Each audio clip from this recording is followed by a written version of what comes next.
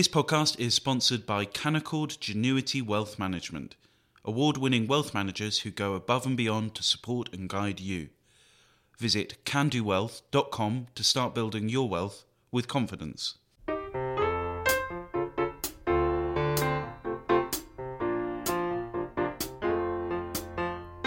Hello and welcome to Coffee House Shots, the Spectator's daily politics podcast. I'm Isabel Hardman and this is the Sunday Roundup. In the early hours of Thursday morning, Vladimir Putin followed through on his persistent threat to invade Ukraine. The capital, Kyiv, remains under siege from Russian forces, and as of this morning, the country's second largest city, Kharkiv, is also seeing fighting on its streets. Speaking to Trevor Phillips, the Foreign Secretary Liz Truss said it was important for everyone to recognise that the repercussions would be felt for a long time to come. It's reported this morning, you said that this could be 10 years. This could be a number of years. Because what we do know is Russia have strong forces, but we know that the Ukrainians are brave, that they're determined to stand up for their sovereignty and territorial integrity, and they're determined to fight. And the sanctions that we are putting in place, and they are very, very tough sanctions, cutting the Russian economy at its knees, cutting access to the Western system. We've banned Aeroflot from flying into the United Kingdom. We're targeting key oligarchs. We've got a hit list of oligarchs. But these will take time to have an effect and debilitate the Russian economy. We need to wean Europe off Russian oil and gas. This will take time. So this is not going to be, I fear, over quickly, but we need to be prepared for a very long haul. Labour have called on the government to remove barriers for fleeing Ukrainians to come to the UK. The bureaucracy involved in processing visas, including questions about family connections and earnings, has been attacked for causing unnecessary hardship. Truss defended the government's handling of the process so far. People in Ukraine are saying, we have to travel to Lviv to get a visa in Ukraine. If we want a British visa, we have to get out of Ukraine to Poland or Romania or Moldova. That is not easy. That is not welcoming. Why not simply say that people who can get from Ukraine to here, who have relatives, who have a place to go, will have at least a temporary visa, and then you can do the investigations and all of that. Why not be clear about it today? Because in Kyiv, what they're hearing is the British aren't that keen on you coming. Well, first of all, I can completely say that is not true. The United Kingdom does welcome refugees, and we want to do all we can to support Ukraine. Economically, we're supporting the humanitarian effort. I had a call last night with the United Nations about how we support making sure the humanitarian response is completely in place, how we protect humanitarian corridors out of Ukraine. So we are doing all that work. I know it's difficult, and I completely appreciate the difficult of communications in Ukraine. There is an online system that people can use to apply for visas. But as I say, we are looking urgently, Trevor, we're looking urgently at what more we can do to support people in Ukraine. But I want to send a very strong message. The United Kingdom welcomes refugees. Sophie Rayworth also interviewed Truss and asked her about President Volodymyr Zelensky's call for an international legion of volunteers, especially in the face of Putin's capacity for mass destruction. President Zelensky has asked for people from abroad to join an international force. Would you support that? I do support that. And of course, that is something that people can make their own decisions about. But they are fighting. The people of Ukraine are fighting for freedom and democracy, not just for Ukraine, but for the whole of Europe, because that is what President Putin is challenging.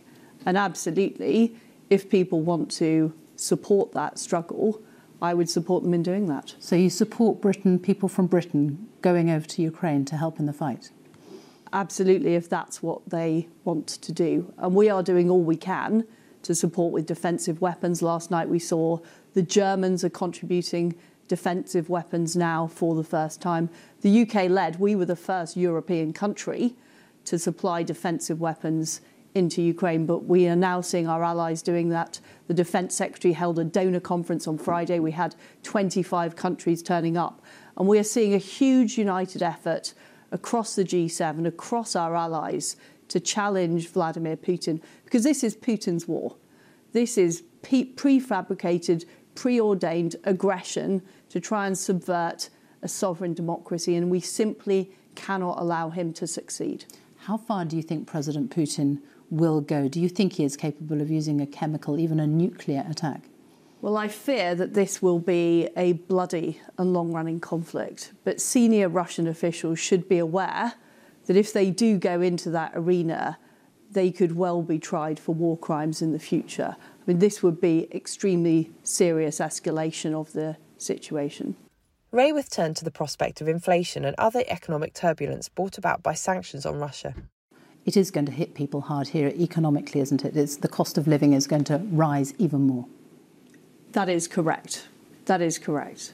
But the pain that we will face in the United Kingdom is nothing like the pain that people in Ukraine are currently facing. They are having to take up arms in the face of an appalling dictator using untold weapons on their country. And that is what we have to remember. And we aren't just fighting for the people of Ukraine and the sovereignty of Ukraine.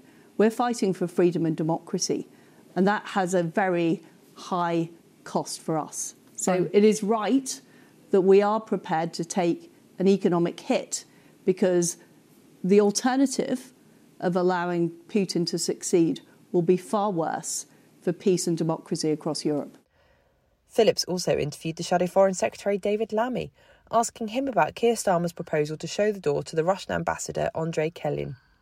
Your leader said yesterday that the Russian ambassador should be thrown out of this country. How would that help?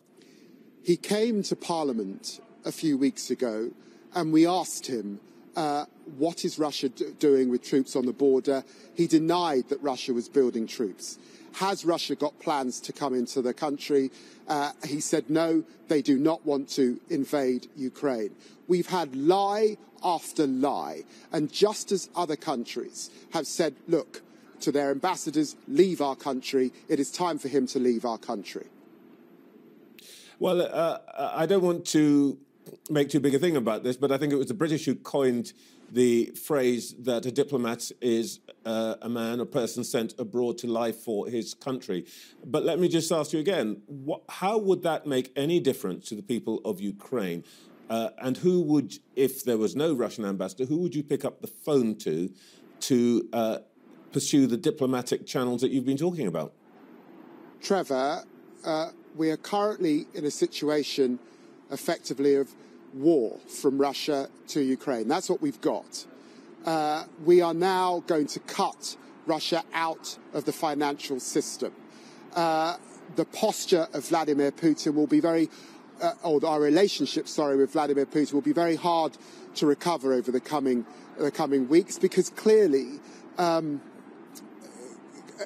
he is determined, if you listen to him, to exact a price on the Ukrainian government, and he is threatening in relation to the West. Of course, given the lies that he has told, consistent with the pariah state that Russia has now become, no country in the UN supporting this action, we should say to his Russian ambassador that he should leave the country. Phillips challenged Lammy over Labour's calls for sanctions on Vladimir Putin, suggesting that the party was trying to sound tough without making much difference. Is it genuinely your contention that if we deprive Mr. Putin of Jaguar cars, Wedgwood crockery and chocolate truffles, which are the only three things on that list which he can only pretty much get from Britain, that's going to change his mind? Trevor, with all seriousness, we have been raising consistently, implementing in full the Russia report, dealing with dirty my point is actually money, about seriousness. dealing with those shell that was the first companies, thing on your list and of things to in do. relation to luxury goods, we're talking about oligarchs that come to London. It was the first point on your list of 5 things, luxury goods, and I'm actually asking about your and seriousness. That's why you include them on the list. Do you think that will actually change anybody's mind? It's part of a package of measures that, of course, we've been calling for and that includes the export of luxury goods, alongside all of those banks, many of which aren't mentioned, alongside naming the 100 oligarchs, dealing with those entities, dealing with family members, all of it consistent with us cutting Russia out of the financial system and squeezing Putin, the people around him, and indeed the ability for him to finance war, squeezing him very hard indeed. And finally, the former head of the UK's Joint Forces Command, Sir Chris Deverell, gave Phillips his assessment of Vladimir Putin's enormous gamble. I think that Putin may well have enough troops to take control of large swathes of the country to bring to a point the end of the direct military confrontation. But I just can't see how he has enough troops to maintain that control across a country of 44 million people, the size it is, even with extraordinarily violent repression, which I'm sure he would use, especially since the people are never going to forgive him, and lots of other countries will likely lend support to an insurgency. So I must say I don't understand how he thinks this ends well for him. I think he's made an absolutely major miscalculation. That's all for this week. I'm Isabel Hardman, and this podcast was produced by Matthew Taylor. Don't forget to subscribe to the Coffee House Shots podcast on the iTunes store. And if you enjoyed this podcast, do subscribe to our daily Evening Blend email. It's a free roundup of all the political news each day, along with analysis and a diary on what to expect next. Just go to spectator.co.uk/blend. Thanks for listening, and do join us again next week.